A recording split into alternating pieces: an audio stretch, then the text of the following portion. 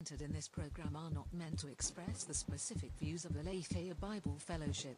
You are listening to the Vigilance Radio Network. You are listening to Truth Time with Pastor Monty. Just when I thought I was out, they pulled me back in. I do have a very particular set of skills. Skills I've acquired over a very long career. You want answers? You can't handle the truth!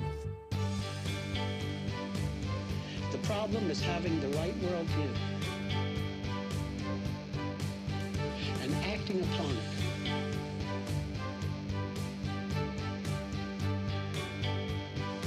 The worldview that gives men and women the truth of what is. Welcome to Truth Time with Pastor Monty, a show where two pastors from different generations talk about truth in today's culture. At the top of the show today, let's go ahead and spread this content by liking and sharing it and making sure that you're subscribed to our show. And for all of you on YouTube, hit the bell so you can be informed of all upcoming shows. The Truth Time with Pastor Monty broadcast is a part of the Lafayette Bible Fellowship's online podcast network of shows called the VRN. If you're interested in this ministry or our other shows, you can check us out at adfpdx.org, where you can access more resources, donate, and learn more about ADF and our local church in Portland, Oregon. And now that all of that is said, I'm Pastor Josh, the senior pastor over at ADF, and your co-host for this show, and this is Pastor Monty. Good morning. This is Truth Time, and I am Pastor Monty, and I'm sitting here with Pastor Josh, and we are going to be jumping from 2 Thessalonians over to Colossians, and we're going to finish out our what would be called our year, our first half of the year. We're going to be finishing out Season 4, going into the book of Colossians. And so let's begin by looking at the Christ factor.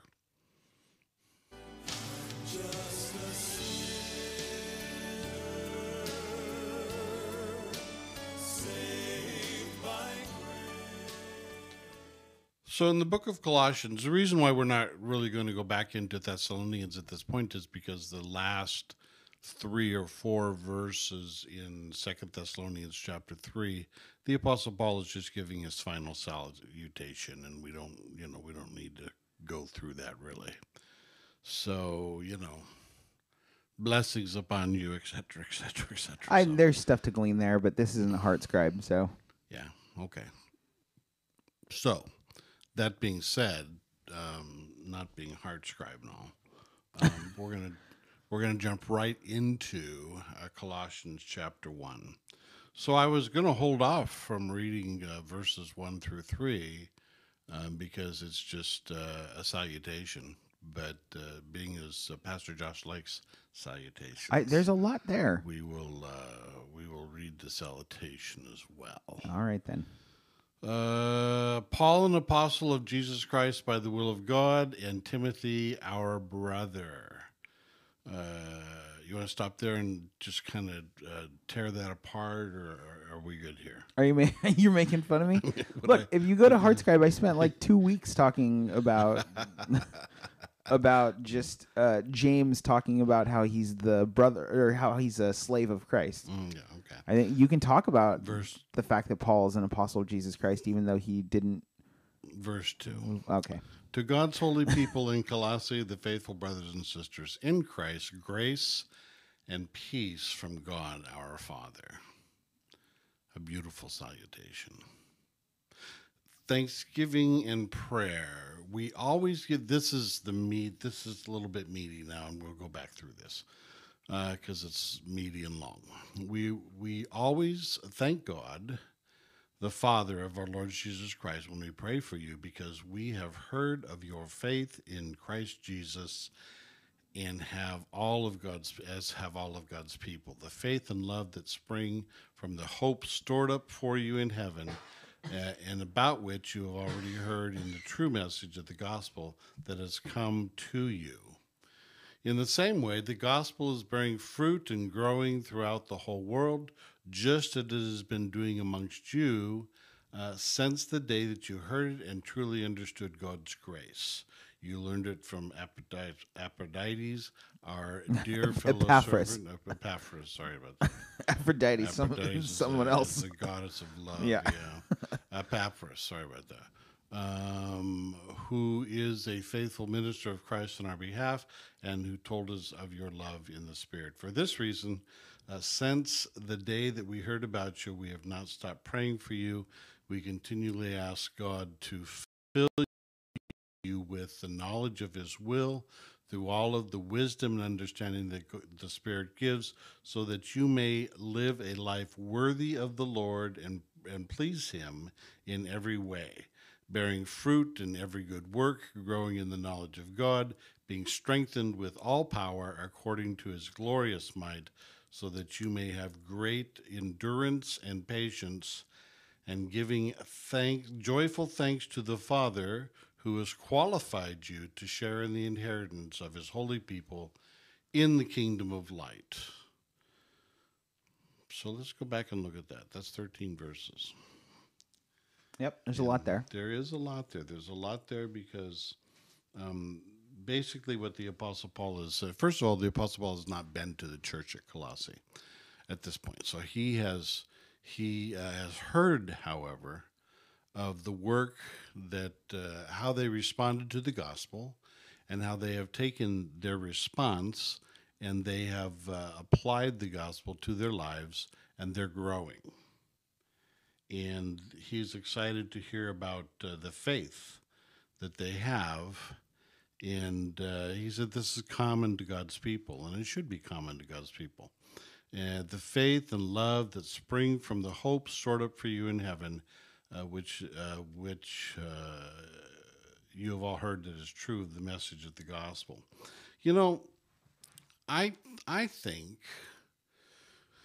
my observation is that this is one of the things that many believers, how would I put it? They're not overly excited About what? about heaven. They're not excited about, that we're going to The second coming. we're going to fellowship in the glory of heaven with God. They're not.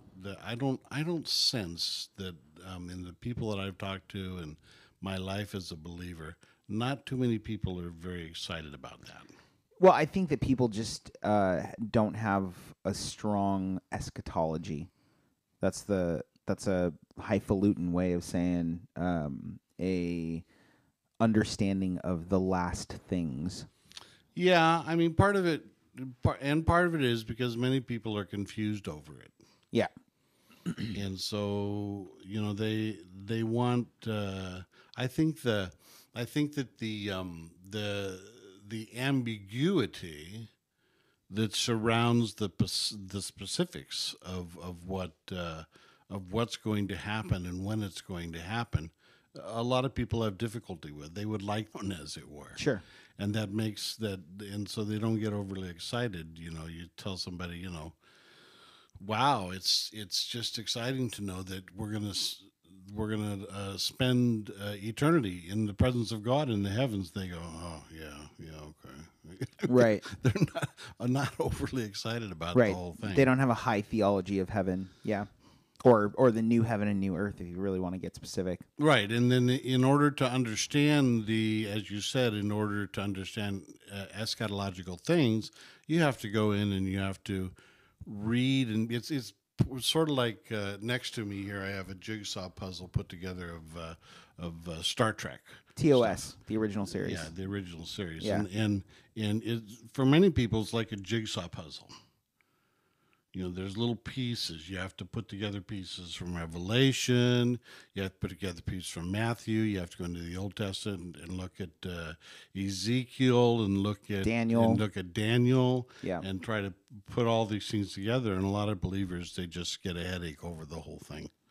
Yeah. They'd rather have it scheduled, cut, and dried. Well, and it's to the point that come Jesus' day. So this is not a new discussion, but come Jesus' day, even the eschatology of the Hebrew people, the Jews, was fractured because you had like the members of the Sanhedrin, the Sadducees specifically. They didn't believe in a resurrection of the dead. Right. So even by that time, there was a fractured thought process among God-fearers, if you will, as to what was going to happen when we died. Yeah, and there's also then the misunderstanding of the concept of hell. You know, most people today, if you talk to them and you say, well, are you going to, even amongst believers, if you say to them, you know, can rejoice because we're going to be in the presence of God in heaven, and there's no threat of the believer going to hell, and they're like, yeah, okay, well, hell, that's the final place of torment, but when you look in Scripture, you find out that hell, Hades, the abyss, those are all things which are tied to a place of holding before the lake of fire. Yeah, and that doesn't even factor in a place called there's a whole bunch of other things, but yeah, and the lake of fire is generally conflated with the concept of hell, right? Which is Gehenna, which is another. That's actually a physical, like, in this world location. It was like a dump. So yeah. And so when you look at all those different factors, a lot of people are either confused about that or they just don't show a whole lot of excitement. So, you know, if we were to put up I dare say, if we were to put up a sign, you know, like some churches advertise what they're going to be talking about. Yeah. So if we were to try to draw people in, if we were to put up a sign and say, you know, come on down Sunday night, we're going to be talking about eschatology. It would just be you and I and the cookies. that'd be about it right there. Yeah. Yeah, we wouldn't get a large showing for that. Yeah.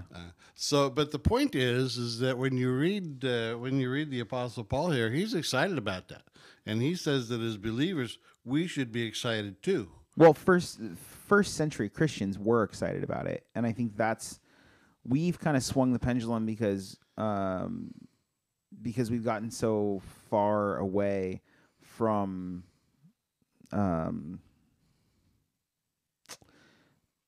we've gotten so far away from our Jewish roots. I don't know how else to say that, and we're by no means Hebrew roots. Like, not at all. Yeah.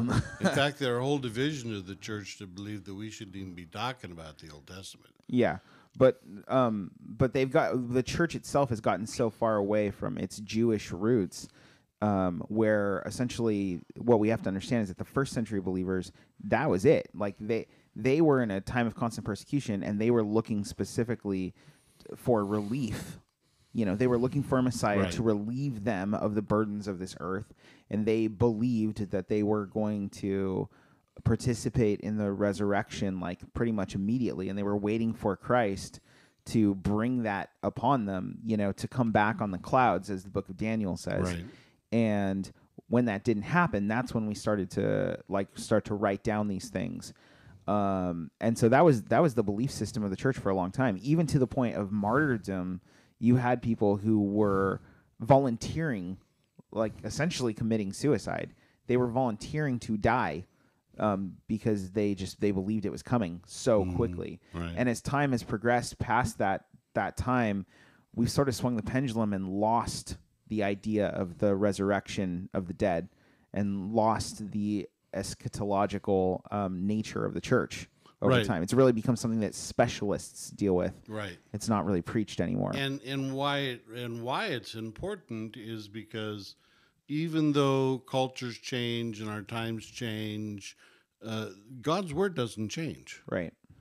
And this is an important element of the life of the believer to understand that and you would have to go back into, for example, Corinthians, where the Apostle Paul gives a snippet, as it were, of an understanding that, you know, heaven is not going to be a continuation of what we see now.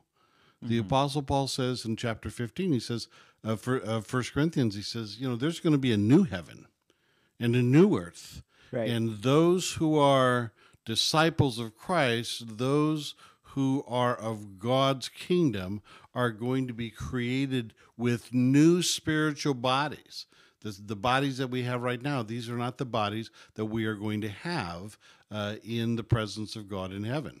And there are other things when you go into the Old Testament and you look at specific things, like in Revelation, it talks about the fact that the city of Jerusalem will be 1,000 miles squared. Right. And we're not sure how much of that is metaphorical. Right. But what we are sure of, for example, another thing that people have difficulty with is that it talks about the fact that there will be rivers of gold.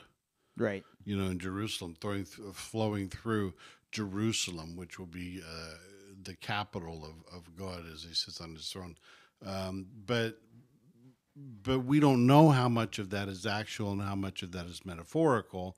And so it's really outside of our understanding some of these things. And many believers have difficulty grasping those things.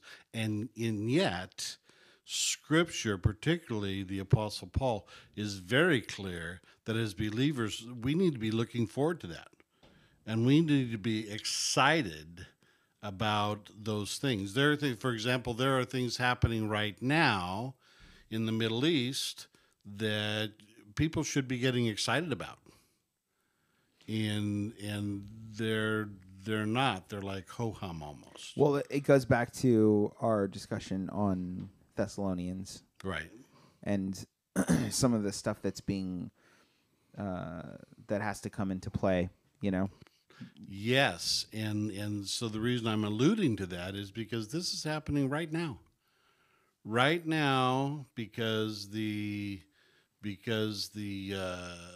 Biden administration appears to be weak, Hamas, which is funded by money that we sent over to Iran when the Biden administration came into power, Hamas started attacking Israel again. And they're on the verge of an all-out war with Hamas attacking Israel from the Palestinian region, and Israel is fighting back. And that's going on right now. They're talking about possibly a ceasefire, but 2 weeks ago, a shipment of arms was intercepted, which was coming from China and from Russia into the region. And so there are lots of things happening over there, which the Scripture gives us indication that these things are indication that the advent of Christ may be sooner than later. Yeah. And we should be excited about that. Pastor Monty's talking about a prophecy in Revelation that talks about the kingdoms to the north aiding against the war on Israel, basically, Gog and Magog. So, so there's always things to look forward to. But specifically for us as believers, the thing to look forward to that just really isn't a part of the ethic of at least Western Christianity, it seems like, is the idea of a bodily resurrection, is the idea of participating with Christ in the in his second coming, essentially. Yeah. And that's a huge, huge aspect of what sets up the inner person for a right relationship with God. And it's a huge issue that we should be looking forward to, particularly those of you, again, so check out 1 Corinthians chapter 15. But those of you that have issues with your life right now, if you're a disciple of Christ, listen, if you have physical limitations, as you get older, your body gives in, or you have physical limitations, like you have a limb that's broken, or you have something that doesn't work, like deafness, or you're mute and you can't talk at all, or you're blind and you have those types of issues. You're not going to be stuck with that when we get to heaven, and that's something to look forward to.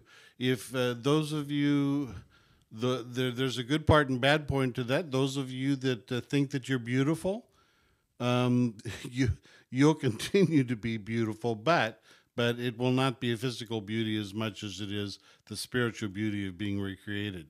Those of you that are ugly, well, you just got something to look forward to. I don't know. I don't know how much of that is true. Oh, come on. I think that you'll be at your peak. I don't know that you're like, I don't know. No offense to Steve Buscemi, he's not exactly the most classically beautiful person. But I don't know that he would look different. We don't know in heaven. I think that it just won't matter. What I will say, though, yes, I agree with that. What I will say from a counseling standpoint is that some of the other things that we think of as part of our makeup will be alleviated in our sanctification process, in the process of becoming how God sees us, which is the status that we already have. So in the process of sort of, we'll phrase it as growing into it, there are things that are indicated are not a factor in the second, in the resurrection. So things like extreme anxiety and fear and depression and insecurities of relationship and sure, your emotional makeup is included in the so it's the whole psyche, it's the whole person, yes, right? Yes. And I think that in counseling there a lot of Christians they believe that Christ is victorious in their salvation, but not necessarily in their inner person. And so one of the things to look forward to that they've just accepted in counseling, oftentimes what I come across is that people have just accepted that, they're not going to go to hell, but this is a part of their identity. But the point being is that in a very real sense, the whole person is remade in the resurrection of the dead. That they're now, they come before the judgment seat of God, and if they're on the right side of that, then the fruit that they bear is the right fruit. And so the scripture says that Christ will wipe away the tears of the people. And I think that that is something that's really important for people to understand specifically in counseling. I think that a lot of people would be relieved to know that in Christ there's actually an end to it that doesn't just end with your death, but that end is the beginning of something else, of a time where there is relief from the things that we suffer and struggle through. And so I think that reconciliation is a huge aspect of it, which can't exist. Reconciliation to the standard with which God created us, which can't exist if we don't have the thought process ingrained in our Christianity that there's something to be hoped for, yes, more than just sort of an end to the story. The story doesn't end with Christ's return. It begins with Christ's return. This is all a prologue. Right, and we've talked a lot about on this podcast, we've talked a lot about the importance of understanding that when you become a disciple of Christ and you are baptized and you die to sin and you're alive to as a new creation in Christ, that's the preamble, as it were, to the main event of the resurrection and us being created with new bodies and being able to live in the presence of God, a new creation entirely. The work that we do as believers in beginning to align our life and our way of thinking with how God has presented what it should be, how we should be doing it, is the work that we do in anticipation of the fact that we are going to live into eternity in the presence of a holy and righteous God. And that should just get you all excited. I mean, in part of that then is understanding that is not only the physical. Right. It is when God created man in his image, and we've talked before on this program about the fact that being created in that image has elements to it. So there is there's the relationship element. There's the emotional element of who we are. There's the creative element of who we are. All of those things. See, in when God created man, God created mankind with the physical not being important. It's an aspect of who we are, but it's not important. Well, it's not first. It's not first. It's important. Well, okay, yes. No, and that's going to be important because of the book we're dealing with. I'm saying not important to the fact that at the fall it was flipped. Right. So it's not. So the physical became the most important. Physical's not first. Yeah. Right. Physical's not first. So for the believer, the physical is not first. And that's why I say, for those people that, you're ugly, well, praise God, you have something to look forward to. But more importantly, and I think, Josh, you really touch on it, the importance of understanding that it is the whole being, which is God is in the business of reconciling that we become as He is, a holy and righteous people. Yeah. And I'm not altogether sure what it looks like, because there's some indication that Christ, there's some indication because of Christ when He returned, like they were able to touch the wounds, right through his hand. Yes. But you got to remember, like they were able to touch the wounds of Christ, but then He was also at least transmutable in some sense. He like appeared out of nowhere. Right? He like walked through a wall. Right. But then He also was hungry. Right. So there's, and then we don't know, is that the picture of the resurrection body? I think it is the picture of the resurrection body. So they were obviously able to recognize Him, but then they weren't able to recognize Him also until He made Himself known to them. So I don't know. Does that mean that the human body's transmutable that way? I don't know. Yeah, I'm not sure either. But what I do know is that the Apostle Paul places an emphasis here, and because he does so, we know that it's important and something we should be looking forward to.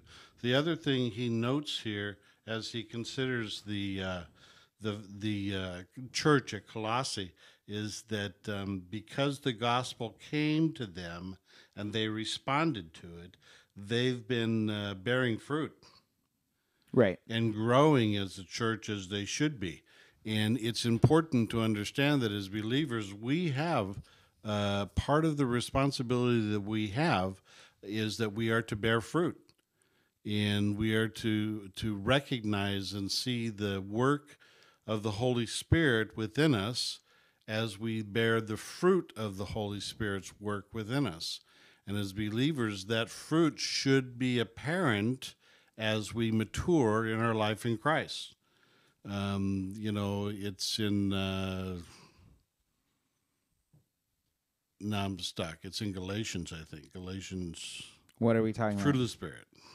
Or Ephesians. Yeah. So you have, you have armor of God, and then you have the fruit of the Spirit. Right. And one's in Galatians and one's in Ephesians. Is it Galatians 5 and 6? Yeah, Galatians 5, I think, is fruit of the Spirit. Love, joy, I know what they are. Love, joy, peace, patience, kindness, goodness, self-control. I think you're missing some. I'm missing one. There's 9. And when we talk about them, it's not accurate to say there's 9 fruit of the Spirit. There's 9 attributes of the fruit of the Spirit. But yeah, it's Galatians 5. Okay, good. So I was right.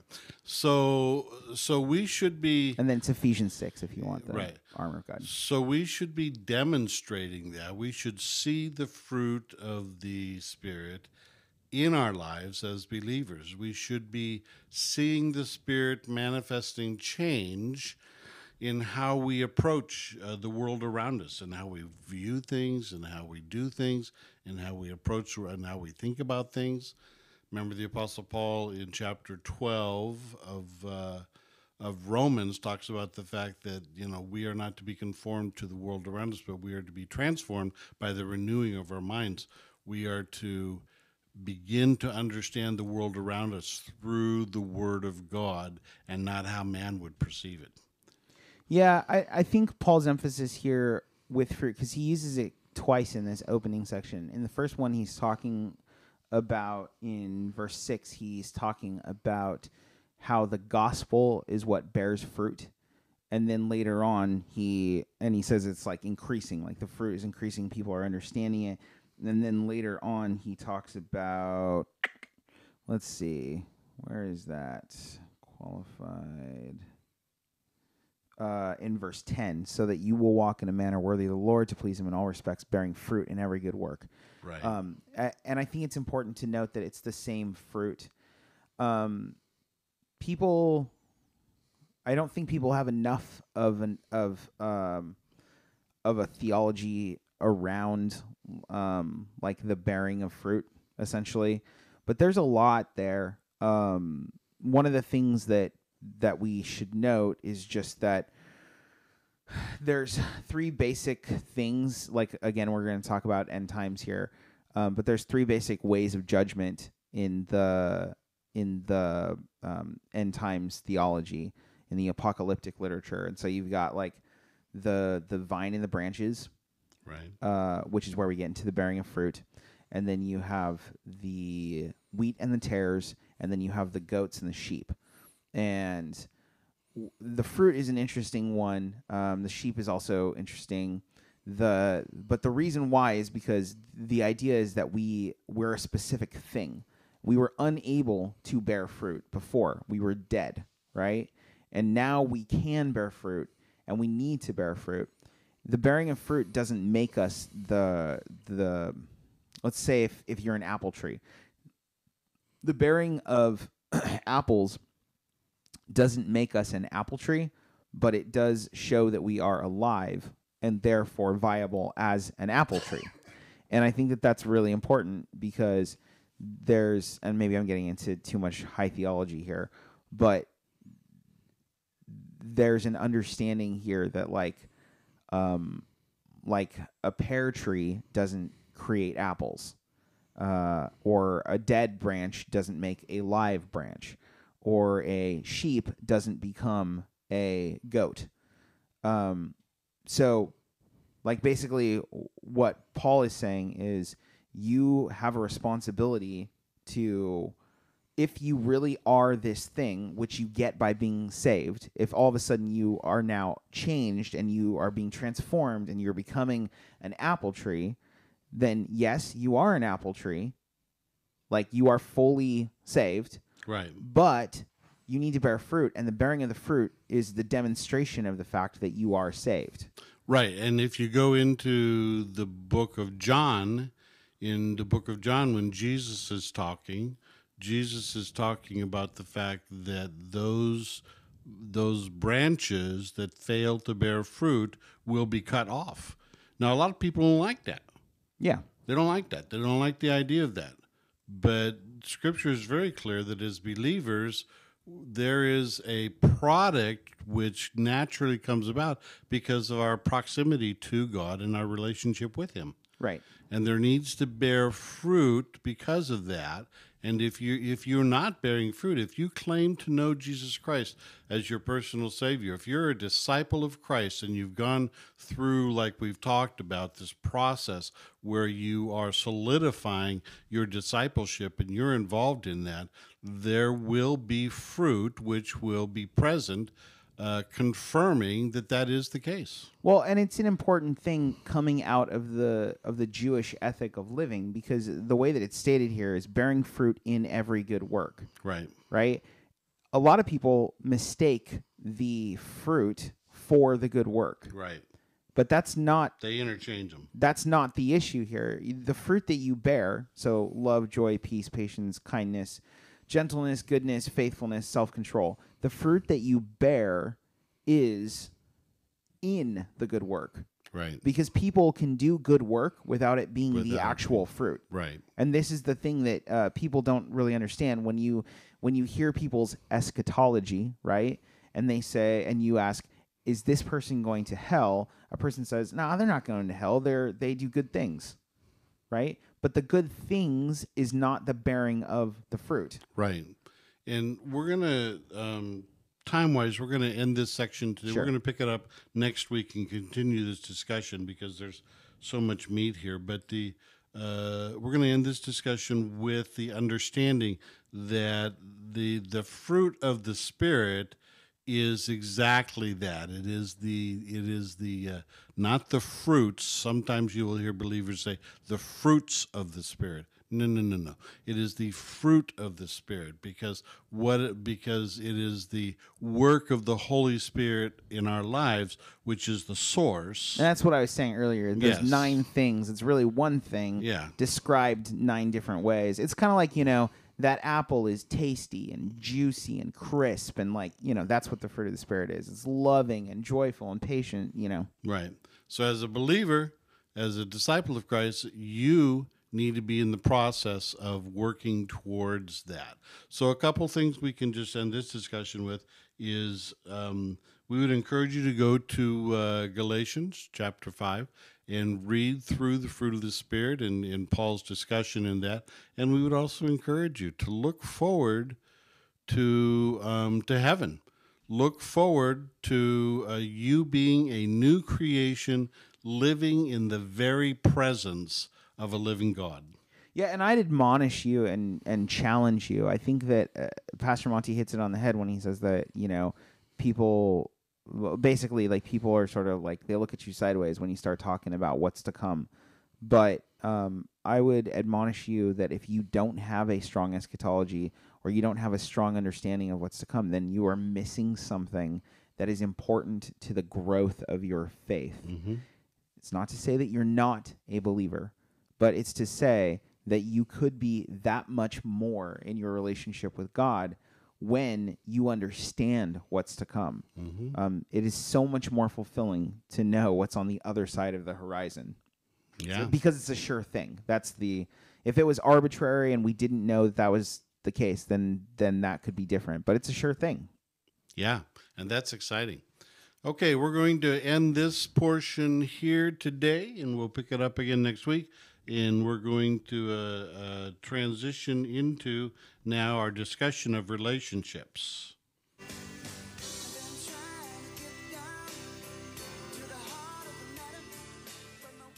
So last week we closed out our discussion in the relationship that exists between parent and child, child and parent, and I hope that was helpful for some. We're going to begin a discussion, which will probably take us through the end of this season, discussing the primary relationship that is revealed in Scripture and plagues us throughout our lives, the relationship between spouses. I thought you were going to say mother-in-laws. I'm just kidding. Well, I know that's the cliche. Yeah, that's coming up a little bit later. After we deal with spouses, we'll deal with in-laws. Right. But so maybe not this season. Who yeah, knows? not this season. Next season, something to look forward to next season. But we're going to talk a little bit about the relationships that exist between husband and wife, and but we're not just to be clear, guys. We're not rehashing the Battle of the Sexes or whatever that we did last year. No, we're not doing that, but we will at least today just establish maybe in a summary fashion some of the things that we have talked about so that we have a foundation to work off of. Okay. For people who may have joined us. Okay. And weren't privy to that discussion.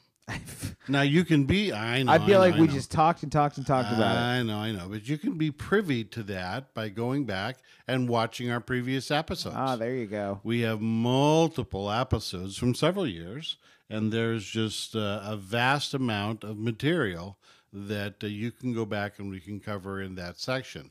That being said, we do want to just establish some foundational types of understandings in regard to the relationship that exists between husband and wife, and it is a primary relationship. It is designed by God to be a primary relationship because it is through that process whereby the species is continued, and whereby the social norms and mores and understandings of how society is to operate goes all the way back to the foundation of what takes place between a husband and a wife.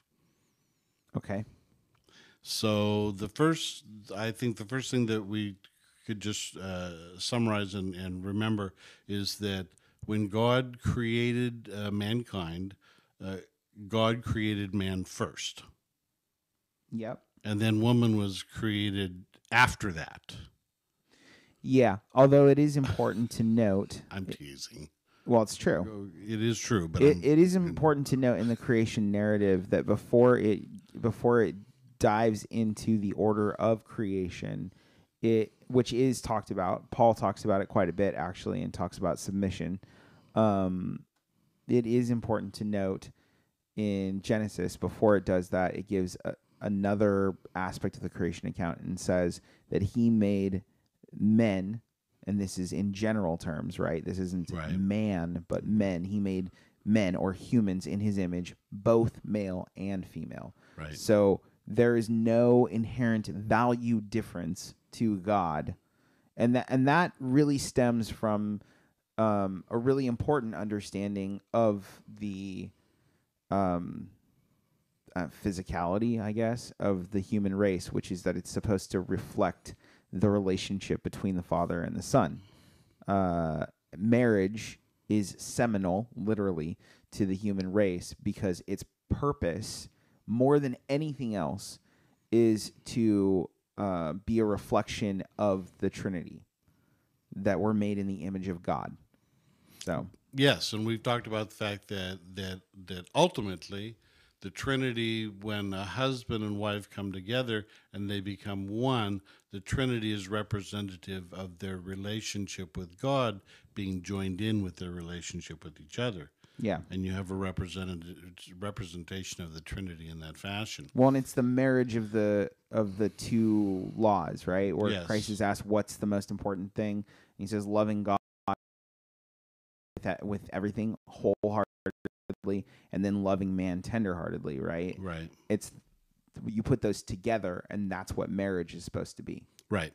So first and foremost, the foundational premise is to understand that when God created man specifically in a specific fashion. And when he created woman as a helpmeet to man. And so the mechanisms that and how they understand the world are different than the mechanisms that women have and how they see and understand the world. Yeah, it's just a physiological. It's it's not just. Well, John, it's not just physiological, but it's demonstrated in our physiology, and then the scripture speaks to why that is. Yes. So and you would ask yourself, well, if that's foundational, Pastor Monday, I guess that's we'll accept that that's true, but not everybody currently believes that. In fact, that is what is under assault today. Is the fact that gender and that men and women are really all the same, and you can be a woman or a man however you want to recognize, and there's no. Well, it's because gender in Western culture now is separated from biology. Right.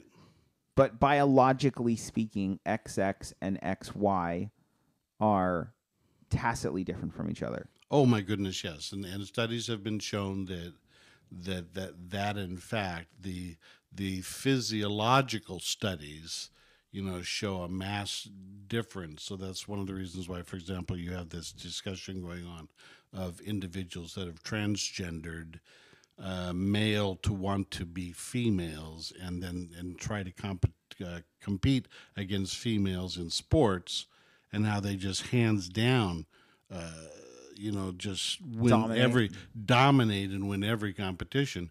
And anybody who is an athlete and understands the physiology of men and women understand that to be the case. And that's why recently when Bruce Jenner, who is now Caitlyn Jenner, when he was asked about this, I mean, some people were upset with him for his response, but he hands down categorically said, no, that's wrong.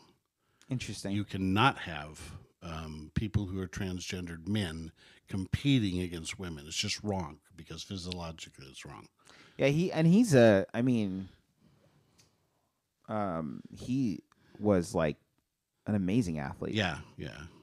And an actor, right? Wasn't he on Chips? I don't know about that. I think he was. No, you really. I'm gonna look that up. Okay, I wasn't that big of a fan of Chips. So foundationally, what we're saying is that when God created man specifically with some very specific attributes. Now, not only physical. So we've just talked about and mentioned the physical, but not only physically, also emotionally. Men are emotionally different than women. Men are Chips are geared. You were right. Good for you, Officer Steve McLeish. Oh, 7 episodes. there you go. The only one I can remember is Eric Estrada. Right. He was the main guy on Chips. Anyway. Okay. So men are different than women in their emotional makeup. And emotionally, men view things just differently. When we go back and we talk about creation in specific, one of the things we talked about is that when God created men in need of a helpmeet. And part of that, my understanding from Scripture and my view of having been married for 42 plus years is that my wife fills in my blind spots. Sure. And emotionally. But we're not. So I want to be clear here. We're not talking about basic companionship. No. What we're talking about specifically is that God created males and females differently so that they could fill in those blind spots. Yes. Not just the blind spots, but the holes. And so producer Jasmine is shaking her head at me. No, but like in every facet, whether physically, emotionally, all of those things. That is not to say that men and women can't operate not physiologically, but emotionally on those levels. It's just to say we're not inclined that way. Right. Like men are not inclined to use both sides of their brain. I don't even know if they can at the same time. You can train yourself to do that, but it takes some training. Yeah, there's an inclination to, like, women have an inclination, generally speaking, to tend and befriend, where men, generally speaking, have an inclination to fight or flight. So when you put these two of the species together, it creates sort of a whole organism of complete humanity, essentially. Yeah. And so that's the reason why, for example, when we talk in a premarital counseling setting, one of the things that we talk about is the fact that the importance of understanding the marriage relationship falls back on the idea that a man as an individual has worked towards and developed himself to the point that he is functioning. This is obviously ideal, but he is functioning ideally at the top of his game. And when he looks for a spouse, he also needs to look for a spouse that is functioning at the top of her game. And then as the two come together as husband and wife, then the task becomes for them to blend together, he and her to become one, so that they together function at the top of their game. And as they function at the top of the game, what happens? Well, they have children. And then their responsibility as parents is to impart that, to help their children work towards being able to function in society in a successful manner. That's the ideal picture that one would paint. Now, where it breaks down is that people get married for People get married for, my recognition is they get married for about 10 or 12 different reasons, and most of the time they're not healthy, good reasons. So then when you have a husband and wife that come together that are not at the top of their game and have not worked through who they are as individuals before God, who they are as individuals in their emotional being, the issues that they bring from relationships with their parents that may or may not have been healthy. All of those things come together in a relationship. Communication between the husband and wife then can become very, very strained.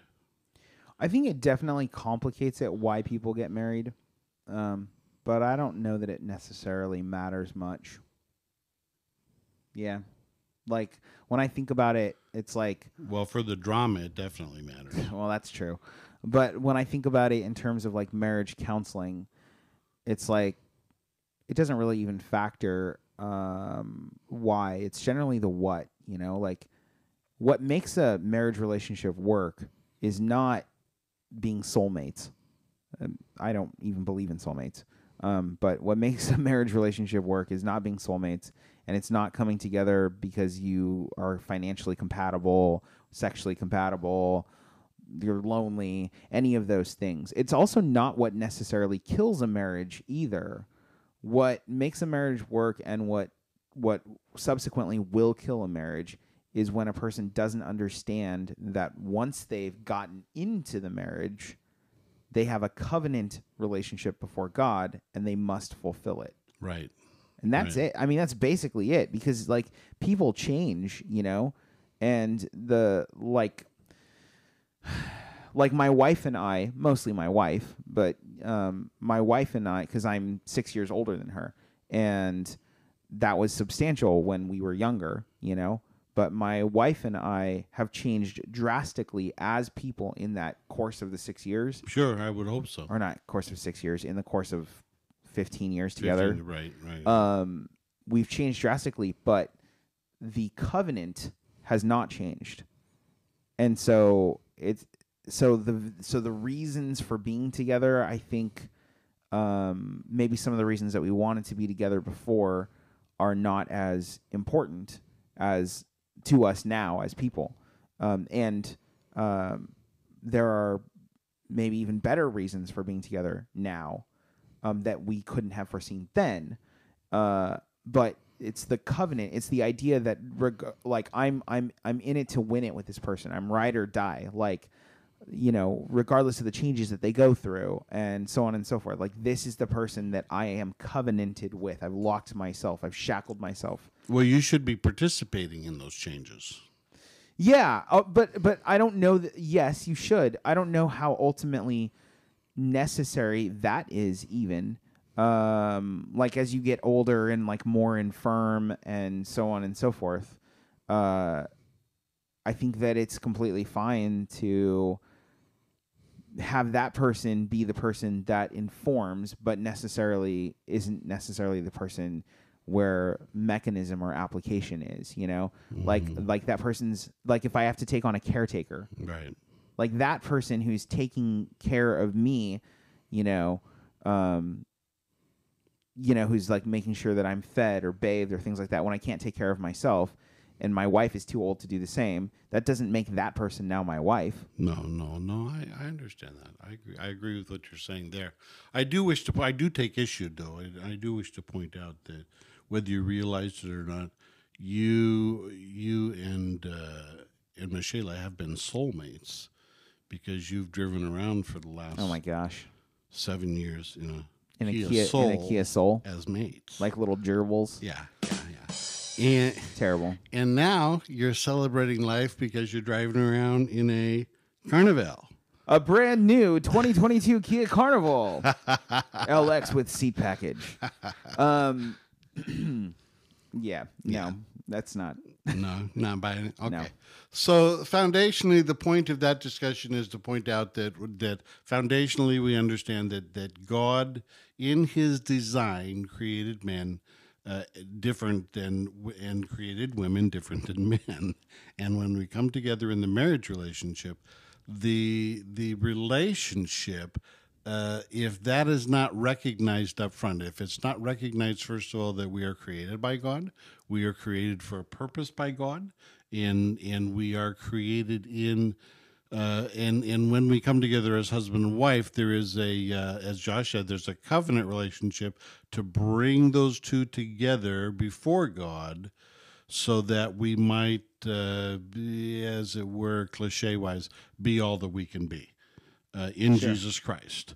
And he then, and so the opportunity is then presented to us to grow in that, but there is also lots of opportunity for misunderstanding. Well, and I think that that's straight out the gate what happens if you look in the sin narrative in Genesis 3.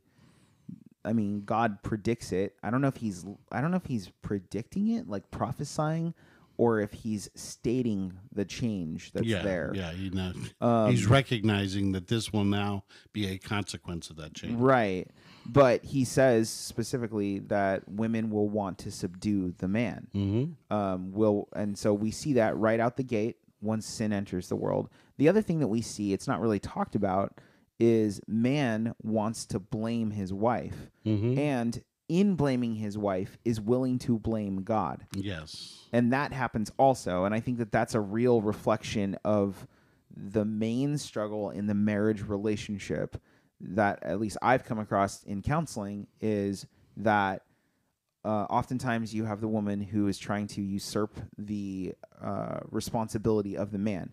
And when I say that, I'm not saying necessarily that a woman even wants to take the control of her husband, but she's willing to sort of relegate, I'm generalizing here, but this is my counseling experience, she's willing to relegate her husband as if he's a child to this position of like, you know, you're not worthwhile in this relationship to lead. You're not capable of leading. I have to make the choices. Somebody has to be the adult in the relationship. And when that happens, then it's a self-fulfilling prophecy because men are lazy. And so then the man's like, oh, fine. Well, if that's how you want to be. Yeah. You Go know? ahead. And then she's like, oh, see, you really aren't, whatever. And so it's this vicious fat bastard, I eat because I'm fat and I'm fat because I eat, you know, Ouroboros cycle sort of thing going on. And then on the other side, you have the men who are like, you know, I don't need to take responsibility for this. God, you gave her to me. Yeah, and it becomes a vicious cycle. Yeah. And so then that accounts for the drama that then can become as the relationship just falls apart.